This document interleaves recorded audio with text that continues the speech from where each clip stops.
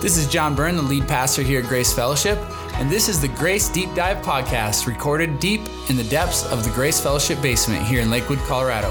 We dive a little deeper into Sunday's sermon. I'm Johnny McCloskey, and I'll be your host on the Grace Deep Dive podcast. Well, John, I'm crying out today for salvation. Somebody save me from our political system. Yeah, right. Our country is in ruins. You know, what are we going to do? Something has to be done to save us, right? Yeah, it's funny. You start that way, and I'm just thinking of the person who has no idea what the sermon was about on Sunday, and that sounds way weird. Hey, oh yeah, that's true. Actually, yeah. So kind of great transition. So we're kind of talking about how, which shows that I did listen, by the way. You did listen, and the Grace Deep Dive, just so people understand and know, we're actually reflecting on the sermon and that kind of stuff on Sunday. So if you didn't listen, then go back. It's up. It's already up. It was up Monday. I know last week got a little crazy. We didn't get stuff up on time, but it's up. And so go back and listen to that, then do the Grace Deep Dive. Because then my whole intro would make sense. Because kind of what your sermon was about was how sometimes we we live in our whatever stage of life we're in, whether we live back in the times of Jesus or before that or after that or currently where we're living or in the 50s, whatever it is, there's always something that we're going to want our politicians to do for us, right? To save us from whatever current situation we're in. And even now we want our government to make policies, or we want them to do something that protects our interests or our fixes belief our system, problems, fixes our problems. And the reality is there really is no politician that's going to save us. That's right. Ever. Yeah, not that they can't do anything good. They can, and they can address certain issues, but there's always going to be, it's never going to be good enough. It's always going to be lacking. The policies are never going to work the way we want them to, or answer all the questions or solve all the problems we want them to. They don't offer salvation in that sense. Exactly. So as we look back to even the times, obviously we have our own situation, our own problems here, but if we look back, times of Jesus, I've always loved this because I do love the idea that Christ is our Savior from our sins. Right. Not necessarily from our current situation. But if you look back at the Jews living in Rome, and Jerusalem and all that, at the time of the Roman rule, not living in Rome, but at the time of the Roman rule where they were slaves to Rome and pay taxes in Rome and all that kind of stuff. Yeah. Can you just kind of describe some of the background of what that was like? Those Jews, their current, situation. Yeah, I mean, a lot of it has to do with, at different times throughout the Roman Empire, there were different kinds of things that the Jews dealt with. There was later, there was a time, after Jesus' death, there was a time when the Jews were kicked out of Jerusalem. Obviously in AD 70, there was the destruction of the temple. There was persecution under Nero. So different times, different things happened. But a lot of it was that the Jews during the time of Jesus, they had a certain amount of freedom, but they weren't their own country. They weren't their own country. They weren't their own. They weren't able to rule themselves, and they weren't in their own place, if you will. They weren't in the promised land that God had promised them through Abraham. And so I think a lot of it has to do with that. And then of course in recent, or maybe not quite that recent, but not that long ago, the Maccabees, and there was a revolt, and they were being, Antiochus Epiphanes had desecrated the temple, and so they have within their culture kind of these memories of oppression, and these memories of greatness, if you will, as well, whether, all the way back to Egypt and the Passover being a celebration of being freed from Egypt. And so that's in their memory. And actually, during Holy Week, that's what they were doing. They were celebrating the Passover, and that was a memory that they were reliving. And they had been, whether it was Babylon or whatever, over time, they had been scattered and all these kinds of things. And so that's kind of been part of Israel's history. And even to more recent times, all the way up to 1948, when they were made their own country again, they considered themselves to be kind of oppressed and things like that. And so during the time of Jesus, it wasn't necessarily the case that they were being oppressed in the same way that they had at other times, but they were under the thumb of the Romans, paying taxes to Rome. And they were certainly, if there was any sign of insurrection or revolt by the Jews, the Romans would put that down hard. And crucifixion wasn't just a Jesus thing; it was a common thing, and they certainly used it for common criminals, who did bad things, but also to put down insurrections and things like that. And so all of these things were kind of present in their mind as they celebrated Passover. So you kind of talked about, and I wasn't going to ask you this question, but you made me think of it. You talked about how the Israelites or the Jews were oppressed by Egypt, and then they were delivered.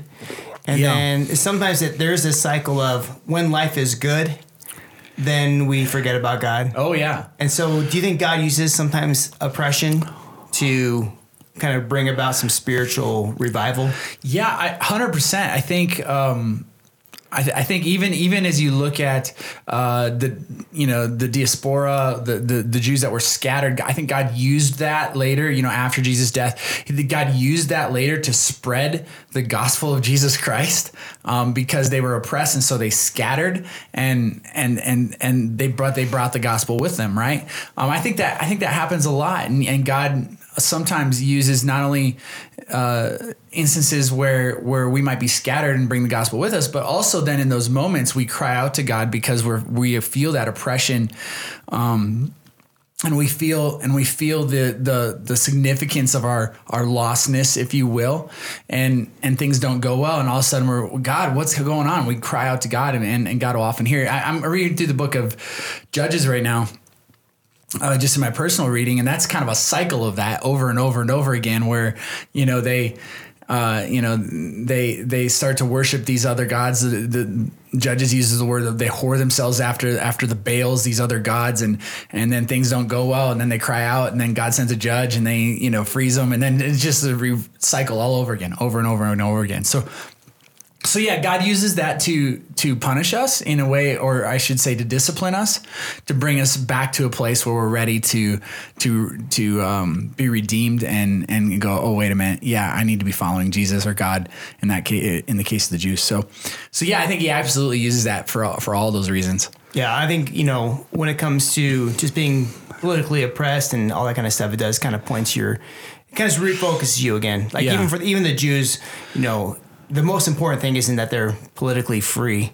It's that they are free from their sin. Right. And that's the best thing there. And I think for us too, no matter what our situation is, whether it's political or whether it's economic or some family situation, the point of that is to bring us back to the cross again and the throne of God and saying, you know what, no matter what I'm going through, right, you're still number one. You're going to get me through this. And I think that it also raises the distinction, if you will, between somebody who's very serious about their faith and says, I love Jesus and I'm going to follow him no matter what, and the person who's kind of, I'm a cultural Christian. I'm a Christian as long as it's nice and convenient. Yeah. But as soon as times get tough, I'll forget that. I don't need that difficulty in my life. And so I think it purifies, if you will, the church, which I'm not, I don't want to pray for purification because purification comes with pain. In some senses, I don't want that, but in other senses, it's sometimes necessary, and God definitely brings that at times and purifies the church, and that's all the more reason that we need to be serious about our faith when times are good. But when times are good and it's easy, it's easy to not be serious. Yeah, and discipline yourself to appreciate and be thankful, and those are important qualities. Do you think, not necessarily spiritually speaking, but do you think we're facing any political oppression, maybe not so much in the U.S. or just worldwide, or and just anybody, not necessarily just Christians, but different government systems are going to be, Right. No, that's a difficult question, because I think we are, even in the States, more than we have in probably America's history. And I'm not speaking of oppression in general, because obviously there were parts of America's history that where certain groups were oppressed, and think of slavery and things like that, which is terrible, which was horrible. But as far as like Christianity itself being oppressed, I think we're facing a lot more persecution now than we have in America's history. other parts of the world, China has persecuted Christians for as long as I've been alive, and much longer. Russia did that for many years. I mean, I remember growing up in the 80s and reading books of stories of Christians who were being tortured in the USSR and those kinds of things. And so I think it's always been there in some part of the world. I think we are facing it more so in the United States than we have in the history of the United States for Christianity. And I don't know where that's going to go or how far that's going to go. I mean, there's obviously all kinds of things related to religious freedom, cases that are going before the Supreme Court all the time. And so, so that becomes, to what extent are we going to continue to be able to live out our religious convictions here in the United States with freedom in the future? I don't honestly know the answer to that, but I think it's on the horizon that persecution seems to be increasing. What about even just like, not necessarily a Christian point of view, but what about oppression just towards people in general? I mean, it's everywhere. Yeah. I mean, there definitely seems to be a desire, and this is kind of human nature, right? But there seems to be a desire to control people's thoughts and speech, because if their thoughts and speech don't match ours, then we kind of think, well, there must be something wrong with them. Hate speech, hate crimes, those kinds of things. It's almost become thought crimes, right? And so the whole concept of hate crimes to me is kind of weird, to be honest with you. And we've kind of defined it in these weird ways, because I think most crimes are crimes of hate. Like it's weird when it's not. It's the exception. Like, in other words, if you go kill somebody, my assumption is you hate them. Yeah. Right. And unless it's some kind of twisted mental disorder kind of thing going on. Right. Like, so it's kind of like, oh, but this one's a hate crime. Well, okay. So, and oftentimes it's connected to race and things like that. And I just think that's odd, because then now we're not just punishing you for what you actually did, but now what you thought. And so I think that's kind of weird to start punishing people for what they think. Yeah. And instead of what they do. And so I think you still like, it's obviously not good to hate people. No, of course not. Yeah. Just making sure. No, of course not. No, the point isn't, but let's be honest. If we were all judged on our thoughts and punished according to our thoughts, we'd be in a lot more trouble than we are. Yeah. All sides. Yeah. But we hopefully develop filters in order to do that. So I think there is this sense though, which certain groups of people are trying to control people's, not only their actions, but their thoughts. And it spills over into even things that they say. Right. And so we're trying to censor things that people say if they don't disagree with us. Safe zones and all these things that are going on. You can't offend me. You can't say anything that offends me now. And so there's an oppression of speech. It's an attempt to control people's thoughts and actions. And there's a legitimate place for that. Obviously, Romans 13 talks about the role of government in controlling, crimes and things like that, murder thing. The government carries the sword for the purpose of creating order. And so that's a legitimate purpose of government, but it can go too far. And I think we are experiencing a lot of that where now you no longer can say or do anything that might offend me. It's not an actual crime. It just offends me. And so there's an attempt to control people's actions and their speech. And I think that's a dangerous road to go down. Yeah.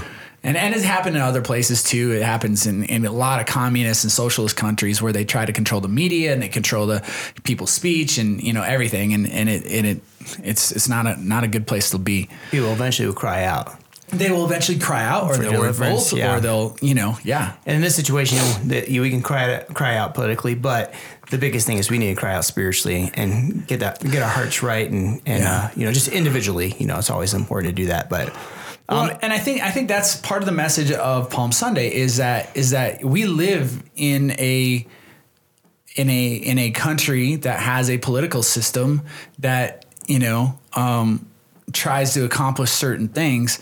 But I honestly, and I know this might sound weird, I don't worry a lot about it. I worry about my kids kind of thing, generationally. Like I worry about my kids and the environment that they'll grow up in. But my biggest worry isn't that whether they will have religious freedom or not. My biggest worry is that they will follow Jesus whether they have religious freedom or not. Mm-hmm. And your end goal is still Jesus. My end goal is still Jesus. Yeah, I want them to love Jesus. I want them to follow Jesus no matter what political system they live under. And because we are first and foremost citizens of the kingdom of God before we are citizens of any kingdom of this earth. And that I think that's Palm Sunday reminds us of that. Yeah, because I think we do easily get caught up in whatever the current culture, environment, social situation that we're around. Reality is its end game is always Jesus. It's always no matter Jesus. What. And so it doesn't matter what situation you're in, you should always be able to follow well. Yeah, and that's why I don't worry a lot because, kingdoms come and go. Mm-hmm. And policies come and go. And what's that? Policies come and go, and rulings happen, and they revolts get undone. happen, rebellions happen. Just to take a much more broader historical viewpoint of things. I think that's really helpful. I'm kind of a big picture person, and we can get caught up in the time we're in at the moment. The 80 years that we're going to be alive on this earth. But sometimes it's very helpful to take a broader historical perspective and go, this isn't about my 80 years. This is about all of human history and about God's redemptive plan throughout history. I think you kind of touched on this. So if kings, presidents, and politicians can't really save us, what role do humans have, if any? Yeah. Well, and I did touch on that a little bit, and that's that Romans 13 thing, right? Like, so you go and read Romans 13, talks about the role of government, and that's really important. There is a legitimate role of government, certainly even in the Old Testament. I mean, Leviticus and Deuteronomy, were a lot about what the laws are for Israel and the role of government and how they are supposed to interact with each other. It was a different thing because it was more of, at least for a time, it was almost a theocracy, right? And you had, even when they had a king, they had a prophet, right? Nathan was David's prophet. And so that prophet would speak to the king and to the people on behalf of God. And so there was, even when there was a king, there was kind of a theocracy of sorts where God was still leading the nation, or ideally anyways. But and so there is a legitimate role of government to tell us how we ought to treat one another and those kinds of things. And it's important. And Jesus said, give to Caesar what is Caesar's, right?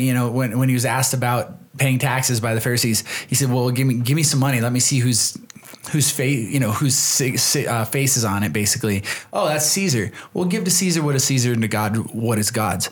And so there is a role of government. And not only that, but God puts kings and world leaders in those places. God is sovereign over that. Now, I know we look and we go, yeah, but there's evil ones. What about them? Well, God's sovereign over that. We might not understand it, and God will work through that according to his purposes, right? It's not like he's panicking for 4 years. Yeah, exactly, right? Oh, my goodness, that one became president. Oh, what am I going to do? Yeah, God's not scared of that. But sometimes God gives us what we ask for. Mm-hmm. And elections, when we elect people, we're asking for that leader. Yeah. And abstaining from elections, just so you know, I think you ought to be involved. Yeah, that kind of leads me to my next question, actually, is obviously we're have an infinite kingdom mentality. We're living for the eternal, right? But we live on earth. And I know that you're proactive in just speaking up for certain situations politically, and I know that you'll do that sometimes. And so, what is the balance? How do we live with a eternal mindset while living with a physical, earthly, finite mindset? Yeah, that's I think a lot of people really want to separate politics and their faith, and I think that it takes wisdom to know when to do that and when not to do that. And I think we need to be careful. We ought not separate ourselves completely from politics. And as a matter of fact, you read through the Bible, I don't know how you can think that our faith is separate from our politics. It can't be. I mean, you look at Daniel. Well, he held the political position. You know, he was a government employee who was in the government, who was basically a spokesperson of God to to the government of that time. And and I think we see that all the time. Joseph, when he was in Egypt, right? I mean, he was put in this high position of power so that for the sake of God's chosen people. And so God used that in a political environment. The language that is used in the New Testament in Jesus' own teaching about the kingdom of God is that, well, what is that? That's a political kind of phrase. Kingdom. There's a kingdom and there's a king. Those are political things. And so politics is in our scriptures in a very significant way. Revelation talks a lot about politics, and there's a good amount of that is a response to the politics of the time in some ways. And so while it looks forward to an eternal kingdom and a new heavens and new earth, it does address those things. But Jesus also says things like, give to Caesar what is Caesar's and God what is God's. And so what are the things that are Caesar's? Well, taxes is one. I don't like all the things our taxes go towards. Some of them disturb me in very significant ways. And I will fight when I can to see that money goes to better uses. We just paid taxes and I had to pay, let me tell you. You did? I've heard pretty this happening this year. Yeah, but I, so and that's pretty normal for me when, pastors and stuff, depending on how they're set up, but we almost always have to pay. And I kind of prefer it that way. I don't want to give them any more money and I have to, but anyways, gotcha. So we had to pay, but where is that money going to go to and who's that going to support? And is it going to support things I don't agree with? Yep. Is it going to support things I think are against God? Yes. Am I responsible for that? No, I'm giving to Caesar what is Caesar's, and Caesar's doing, Caesar, the government is doing with that what it wants to. So, but you still speak up but I still speak up, especially when it comes to moral and religious issues. I speak up on abortion quite a bit. I speak up on issues related to, I guess they're more cultural, but they're also legal and political, related to sexual identity and things like that. I speak up on to some degree, social justice types of issues, even though I probably don't have the perspective a lot of people have with that. But I speak up. So I absolutely speak up. It's not often. I don't normally endorse candidates, but I will address issues. And you can probably figure out what candidates I support by the issues I address, but that's fine. So yeah, I think we ought to speak up on issues that are biblical, that are moral, that are all those kinds of things. And there may even be a time to endorse a candidate. I don't do that usually, but if you ask me, you try not to. Yeah, buy me lunch. I'll tell you what I think. There you go. You go. You said towards the end of your sermon this week, you said that Jesus is going to reign. He will reign. Yeah. The question is, will you kneel? And I thought that was a very good phrase because it reminds us that Jesus he will reign, even in the midst of all this. Yeah. The historical chaos, not just our, current situation that we're in, whatever we're going through, we always think is the biggest ordeal ever. Right. But if you look historically, there's been chaos for thousands of years. And, but he is reigning. He will reign again. He does all that. But you asked the question, will he kneel? And will you kneel? And what do you think that looks like practically nowadays? Like, it's kind of hard. It's kind of an odd question because obviously we're not walking around just kneeling everywhere. Yeah. Well, Philippians 2 talks about every knee will bow and every tongue confess that Jesus Christ is Lord, right? And I think there is a real sense in which it's one thing to show respect. If President Trump were to show up in town and at some place where you ought to show respect, but I don't kneel to him. Right. I would show respect to the office, and those kinds of things, and Mr. President. Just to clarify, if, and it doesn't matter, Trump. Or, Obama, whoever. Yeah, you show respect. Yeah. As a matter of fact, President Obama visited my sister's kennel in Alaska, her dog kennel. She normally races in the Iditarod. She's not this year, but so there's like, I wasn't there. I wish, I would love to meet Obama, or Trump. I'd love to meet either of them. Honestly, what I'd really like is just sit down and have lunch with them and have a real conversation, and understand them as people. But I would show respect. But I don't bow before them. I don't, there's only one I kneel before, and that's Jesus, right? That's, and so I think that understanding that distinction between I am first a citizen of heaven, a citizen of the kingdom of God, first and foremost, always, that is my number one allegiance in all of life. Second, as far as allegiance is concerned, I'm a citizen of the United States of America, and I love my country. It's far from perfect, but I love my country, and I'll show respect to my president and even leaders of other nations. But my allegiance is to Jesus first. And so whenever something with the kingdom of God comes in conflict with the kingdom of man, to say what Peter said, I'll obey God. When he talked about that in Acts, what am I supposed to do? Am I supposed to obey man or God? Well, I'll obey God. I'm paraphrasing, but that's basically what he said. So I think that's part of it. But even in our personal lives, there's a sense in which, will you kneel, or do you demand to be king of your own life? And because that's often our tendencies. I want to rule over my own life. Makes sense. I mean, we're taught from an early age, be independent. We are. You don't need anybody. You don't need your parents anymore. You go make that money. You go take care of this. You address this issue. So it's really hard to kind of undo that thinking to some degree. I mean, it's a balance, It is a balance, because obviously work ethic is really important and good and all those kinds of things. But when I think about who rules my life, and it's not that I don't make decisions. I do. I make decisions all the time, but I always defer to God, right? If God calls me to something other than what I'm doing, then that's what I do. And I think that's kneeling. And so, and obeying scripture. If scripture comes in conflict with policies at work, maybe there's a policy at work that comes in conflict with scripture. Well, you obey scripture. You lose your job. Okay. You lose your job. God will take care of you. Gotcha. But if it doesn't affect, but if it's just a policy, kind of do unto Caesar what is Caesar's, essentially. Of course. Yeah. Obey the policy as long as it doesn't come into conflict with what God teaches. But God rules my life.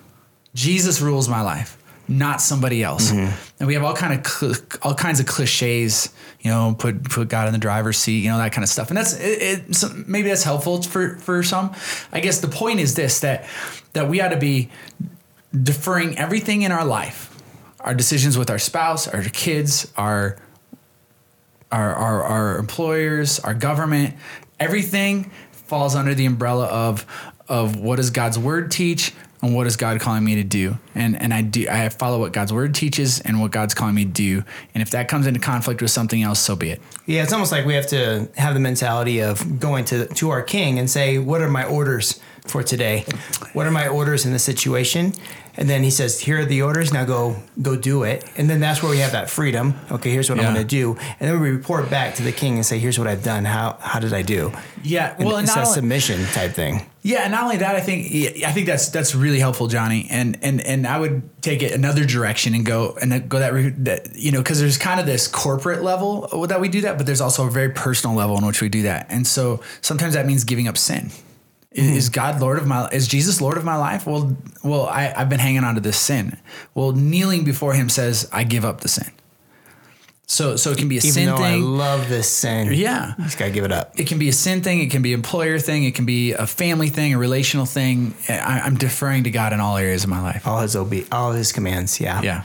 Well, we have a question from one of our listeners. Actually, one of our. She goes to the church here, Michelle, and she has a friend on Facebook, and I think it's more of an antagonistic question, which is fine. And talking about Easter, and basically, I think it was a gentleman. He's challenging her as to why we celebrate Easter, celebrating a criminal that died on a cross, and kind of to further it is there justification for Jesus being on a cross from a non-Christian perspective? Right. So they look back, a non-Christian looks back. We look at it and go, Savior of the world, died for our sins. they look back and go, it's just obviously must have just been a criminal. Right. Is there any reason for him to be on a cross at that point? Yeah, well, let's be clear. Even from a secular perspective, this is a great question, and it's very interesting. And I think what you have in the New Testament is you have records, in very much historical type records. Luke even says to Theophilus, like, I'm writing this down so that you have an accurate, I'm paraphrasing a little bit, but the opening verses of Luke, the Gospel of Luke, he says, I'm writing this for you, Theophilus, so that you can have an accurate description of what actually happened. So it's very historical in their perspective, and Mark and Matthew. So these are historical records of what actually happened.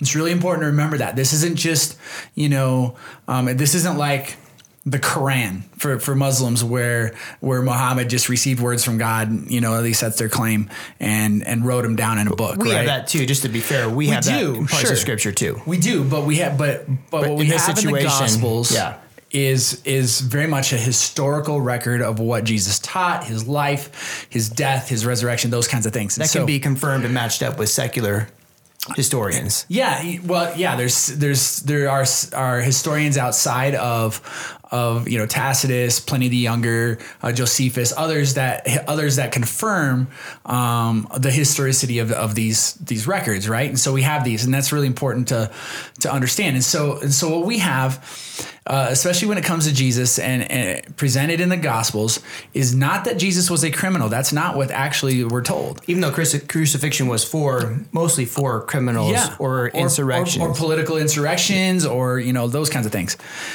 Yeah. And crucifixion was common. It wasn't uncommon, right? It happened frequently.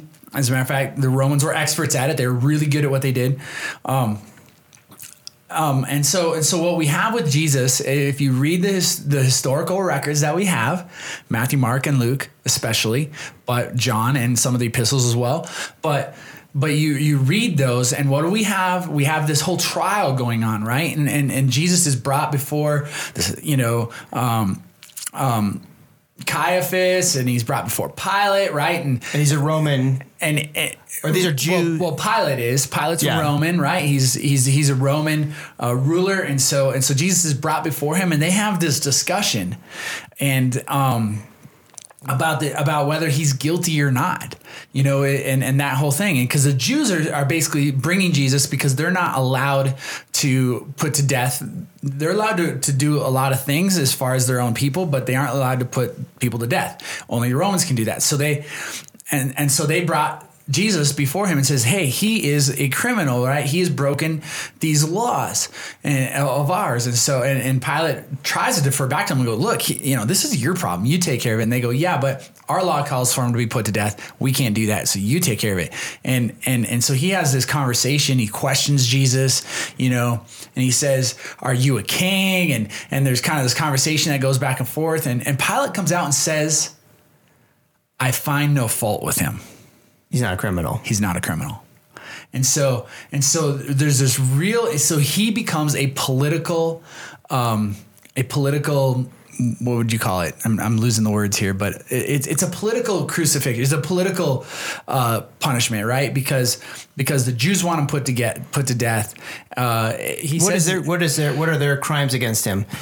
Well, blasphemy, blasphemy. Claim to be God, that kind of stuff. So they and their laws call for somebody to be put to death. Yes, be stoned, right? Okay. So if the Jews did it, they'd have stoned him, which is really crazy when you begin to think about the prophecies, right? And you go back to Isaiah, and it describes death on a cross, but they didn't even use crucifixion when Isaiah wrote that. And that certainly wouldn't have been according to Jewish law, because they would have stoned him. Yeah. That's how they did it. And so the idea that now in the New Testament, he gets put on a cross to fulfill that prophecy, that's very unusual, which makes it miraculous. Yeah. Right? You can't predict that. You can't predict that, especially when crucifixion hadn't even been started yet. That was written by Isaiah about 400 years before crucifixion was even a thing. And so he's not a criminal. That's the kind of the point. As a matter of fact, what does Pilate do? He goes, look, you can have Barabbas or you can have Jesus. Barabbas is a criminal. Like he's supposed to be put to death, and they say, oh, set the criminal free. We want Jesus put to death. Mm-hmm. And so there's kind of this, he wasn't a criminal. It was, there was no justification for him to be put on the cross. And Pilate even washes his hands. Washes his hand. My hands are clean of this. Because he is an innocent man. Because he's convinced he's innocent. Yeah. He doesn't want that responsibility. Yeah. His blood's on your hands, Jews. Well, I was thinking too, like, it sounds like it's a political thing too. To some degree, they talked about putting political, the uprising, all these political figures that try to take over. And that's kind of what it seemed like Jesus was, what they wanted him to do, right? Yeah. To take over. Exactly. And yet he wasn't really still a threat, it seems like, to Rome. Because you think that would have been a for sure reason to put him to death, is that he's this political figure, he's this king, Hosanna, blessed is he who comes in the name of the Lord, and they're praising him and all that kind of stuff. And then, you would think that would be the green light to put him to death. And yet, for some reason, even still, they weren't worried about him in that sense, seemed like. Yeah, well, and I think Jesus even puts Pilate at ease with that, right? Because Pilate's asking him, "Are you a king?" And Jesus, well, like, who told you this, right? Yeah. Who told you this? And Pilate's, is this for yourself or somebody been talking to you? And he begins to kind of, in the conversation. Eventually, Pilate goes, "Oh, so you are a king?" And he goes, "Well, yeah, but not the kind of king you think. I'm a king of a different kind. Like my kingdom is not of this world," is what Jesus says. Well, okay, so what does that do for Pilate? In other words, Pilate, I'm no threat to you. And Jesus even says, if it were, they would have fought to prevent my arrest, right? Like, so there's this kind of this, they didn't fight. Jesus stopped them from fighting. Peter pulls out the sword, cuts off the guy's ear. Jesus says, put your sword away, and heals him, and then goes willingly. There's no threat to Pilate. And he makes that clear in that conversation. So not only is he not a criminal, he's also not a political activist trying to take over Rome. Exactly. He must be. There's something else going on. It's a different kind of kingdom. Yeah. So then the crucifixion on the cross is bigger than just punishment or control. Well, he was appeasing the Jews. Yeah. So there would be that. So there wouldn't be this there probably was political pressure. Mm-hmm. I want to appease the Jews. I don't want political unrest, so I'm going to give them what they want. Yeah. But yeah, there was no secular justification for him as far as being a criminal is concerned for him to be put on a cross. So then going back to the question that would be, is there justification? Yeah. From a non-Christian standpoint, there really isn't. Except for maybe just to appease the masses. Yeah. That's it. Get the people they wanted. That's it. But we know what it is, what the reason he had to die. Right. Was to pay for the sin. Well, and let's be clear. I mean, this Sunday's Easter, right? We don't celebrate the death of Jesus so much as we celebrate what? The resurrection. The resurrection of Jesus Christ. That he conquered death. If he just died like everybody else and that was the end of it, nobody cares. Yeah. Nobody cares. He's just another guy that Rome put to death. The crazy guy. Yeah, he's the crazy guy. He said a lot of crazy stuff. It was attributed to, people think he did miracles, things like that, but he just died at the end of the day. Whereas lots of people ran around claiming to be the Messiah that died. That's not that unusual. Yeah. The difference between Jesus and them was that Jesus rose again. Mm-hmm. And that's why we celebrate Easter. And he's going to come back with a sword. Yeah. So come on Sunday, celebrate Easter at Grace Fellowship. It's going to be amazing. We got baptisms. It's going to be phenomenal. It's going to be wonderful. Awesome. Very great. Hey, as we kind of wrapped up, you have any resources you recommend? I not really. I guess I would just say this, that when it comes to politics and our faith, because that came up and that wasn't necessarily the driving force of the message at all. But it does come up. I think we need to evaluate our political lives in light of our faith, and that's important. Whatever you think about our current politicians, I think that we need to consider their faith, and their faith influences their politics, and our faith ought to influence our politics. And so maybe just a comment about that is all. Yeah. And then, do you want to wrap it up or? Yeah. Well, the big idea. The big idea. Yeah. That sounds to me, I was like, is this the big idea? Because that sounds good. Yeah. It's not though. The big idea was something else. Go ahead. What's the big idea? Wrap it up, John. The kings of man come and go, but Jesus will reign forever. Will you kneel before him? That's our big idea. Thank you for joining us on the Grace Deep Dive podcast, where we believe in real grace for real living. We'll see you next week.